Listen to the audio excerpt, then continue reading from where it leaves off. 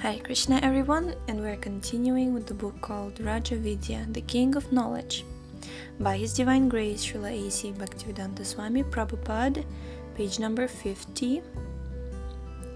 So, of all people, why did Sri Krishna select Arjuna as a recipient of this knowledge? Arjuna was not a great scholar at all, nor was he a yogi, meditator, or a holy man. He was a warrior, about to engage in battle. There were so many great sages living at that time, and Sri Krishna could have given Bhagavad Gita to them. The answer is that, despite being an ordinary man, Arjuna had one great qualification. Bhakto sime sakha cheti. You are my devotee and my friend. This was Arjuna's exceptional qualification, a qualification which the sages did not have. Arjuna knew that Krishna was the Supreme Personality of Godhead, and therefore he surrendered himself unto him, accepting him as his spiritual master. Unless one is a devotee of Lord Krishna's, he cannot possibly understand Bhagavad Gita. If one wants to understand Bhagavad Gita, he cannot take help from other methods. He must understand it as prescribed in Bhagavad Gita itself, by understanding it as Arjuna understood it.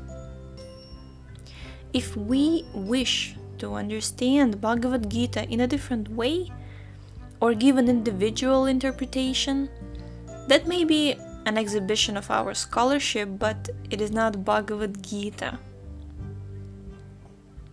By scholarship, we may be able to manufacture some theory of Bhagavad Gita, just as Mahatma Gandhi did when he interpreted Bhagavad Gita in an effort to support his theory of non-violence. How is it possible to prove non-violence from Bhagavad Gita? The very theme of Bhagavad Gita involves Arjuna's reluctance to fight and Krishna's inducing him to kill his opponents. In fact, Krishna tells Arjuna that the battle had already been decided by the Supreme, that the people who were assembled on the battlefield were predestined never to return.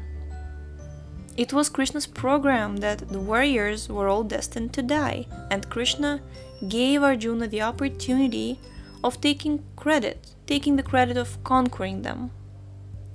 If fighting is proclaimed a necessity in Bhagavad Gita, how is it possible to prove non-violence from it? Such interpretations are attempts to distort Bhagavad Gita. As soon as the Gita is interpreted according to the motive of an individual, the purpose is lost. It is stated that we cannot attain the conclusion of the Vedic literature by the force of our own logic and argument. There are many things which do not come within the jurisdiction of our sense of logic. As far as scriptures are concerned, we find different scriptures describing the absolute truth in different ways. If we analyze all of them, there will be bewilderment. There are also many philosophers with different opinions, and they're always contradicting one another. If the truth cannot be understood by reading various scriptures, by logical argument or philosophical theories, then how can it be attained? The fact is that the wisdom of the absolute truth is very confidential. But if we follow the authorities, it can be understood. In India, there are disciplic successions coming from Ramanujacharya, Madhavacharya, Nimbarka, Vishnu Swami, and other great sages. The Vedic literatures are understood through the superior spiritual masters. Arjuna understood Bhagavad Gita from Krishna. And if we wish to understand it, we have to understand it from Arjuna, not from any other source. If we have any knowledge of Bhagavad Gita, we have to see how it tallies with the understanding of Arjuna. If we understand Bhagavad Gita in the same way that Arjuna did, we should know that our understanding is correct. This should be the criteria for our studying of Bhagavad Gita. If we actually want to receive benefit from Bhagavad Gita, we have to follow this principle. Bhagavad Gita is not an ordinary book of knowledge which we can purchase from the marketplace, read, and merely consult a dictionary to understand. This is not possible. If it were, Krishna would never have told Arjuna that the science was lost. It is not difficult to understand the necessity of going through the disciplic succession to understand the Bhagavad Gita. If we wish to be a lawyer, an engineer, or doctor, we have to receive knowledge from the authoritative lawyers, engineers, and doctors. A new lawyer has to become an apprentice of an experienced lawyer, or a young man studying to be a doctor has to become an intern and work with those who are already licensed practitioners. Our knowledge of a subject cannot be perfectionalized unless we receive it through authoritative sources. There are two processes for attaining knowledge. One is inductive and the other is deductive. The deductive method is considered to be more perfect. We may take a premise such as all men are mortal, and no one need to discuss how man is mortal. It is generally accepted that this is the case. The deductive conclusion is Mr. Johnson is a man, therefore Mr. Johnson is mortal. But how is the premise that all men are mortal arrived at? Followers of the inductive method wish to arrive at this premise through experiment and observations. We may thus study that this man died and that man died, etc. And after seeing that so many men have died, we may conclude or generalize that all men are mortal. But there is a major defect in this inductive method, and that is that our experience is limited. We may never have seen a man who is not mortal, but we are judging this on our personal experience, which is finite. Our senses have limited power, and there are so many defects in our conditional state. The inductive process, consequently, is not perfect, whereas the deductive process from a source of perfect knowledge is perfect. The Vedic process is such a process. Although the authority is acknowledged, there are many passages in Bhagavad Gita which appear to be dogmatic. For instance, in the 7th chapter, Sri Krishna says, Matah parataranna nyat kinchidasti dhananjayam mai sarvamidam protam sutre mani ganaiva. Quote, O conqueror of wealth, Arjuna, there is no truth superior to me. Everything rests upon me as pearls are strung on a thread. Unquote, Bhagavad Gita 7.7. Sri Krishna is saying that there is no authority greater than him, and this appears to be very dogmatic. If I say, there is no one greater than me, people would think, oh, Swamiji is very proud. If a man who is conditioned by so many imperfections says that he is the greatest of all, he blasphemes. But Krishna can't say this, for we can understand from the histories that Even while he was on this earth, he was considered the greatest personality of his time. Indeed, he was the greatest in all fields of activity. According to the Vedic system, knowledge which is achieved from the greatest authority is to be considered perfect. According to the Vedas, there are three kinds of proof: pratyaksha, anumana, and shabda.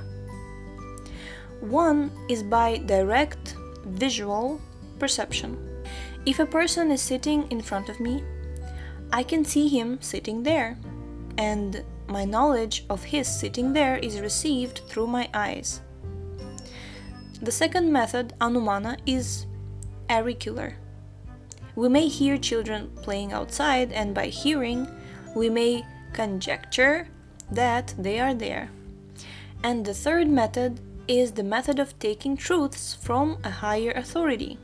Such a saying as "man is mortal" is accepted from higher authorities. Everyone accepts this, but no one has experienced that all men are mortal. By tradition, we have to accept this. If someone asks, "Who found this truth first? Did you discover it?" it's very difficult to say. All we can say is that the knowledge is coming down and that we accept it.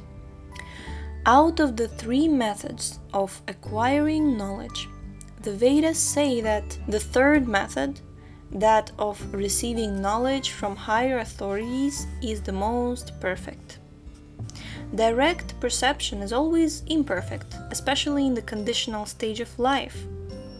By direct perception, we can see that the sun is just like a disk, no larger than the plate we eat on. From scientists, however, we come to understand that the sun is many thousands of times larger than the earth. So, what are we to accept? Are we to accept the scientific proclamation, the proclamation of authorities, or our own experience? Although we cannot ourselves prove how large the sun is, we can accept the verdict of astronomers. In this way, we are accepting the statements of authorities in every field of our activities.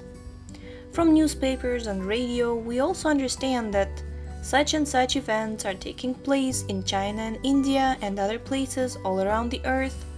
We're not experiencing these events directly, and we don't know that such events are actually taking place, but we accept the authority of the newspapers and radio.